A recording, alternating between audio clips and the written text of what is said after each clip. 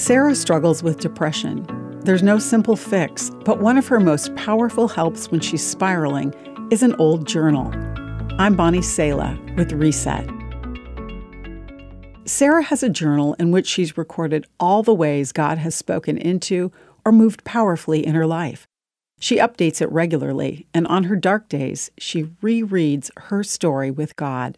Throughout the Bible's Old Testament, God's people built altars using simple stacks of rocks in all the different places where God had interacted significantly with them.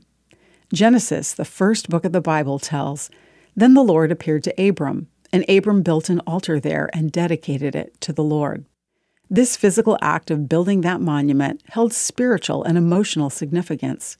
Throughout his life, Abraham could look back at markers reminding him of God's promises and faithfulness.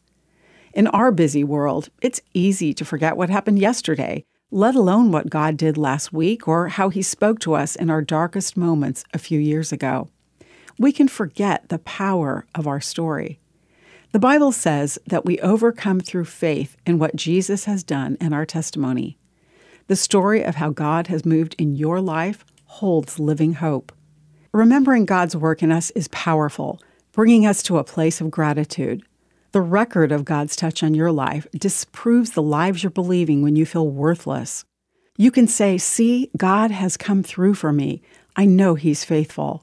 Remembering God's touch on your life is also a source of hope for those listening and watching your life. Remember today how God has spoken, worked in, and provided for your life. I'm Bonnie Sala with Reset. To hear this again, read or share this, or to find more resources like this, visit guidelines.org.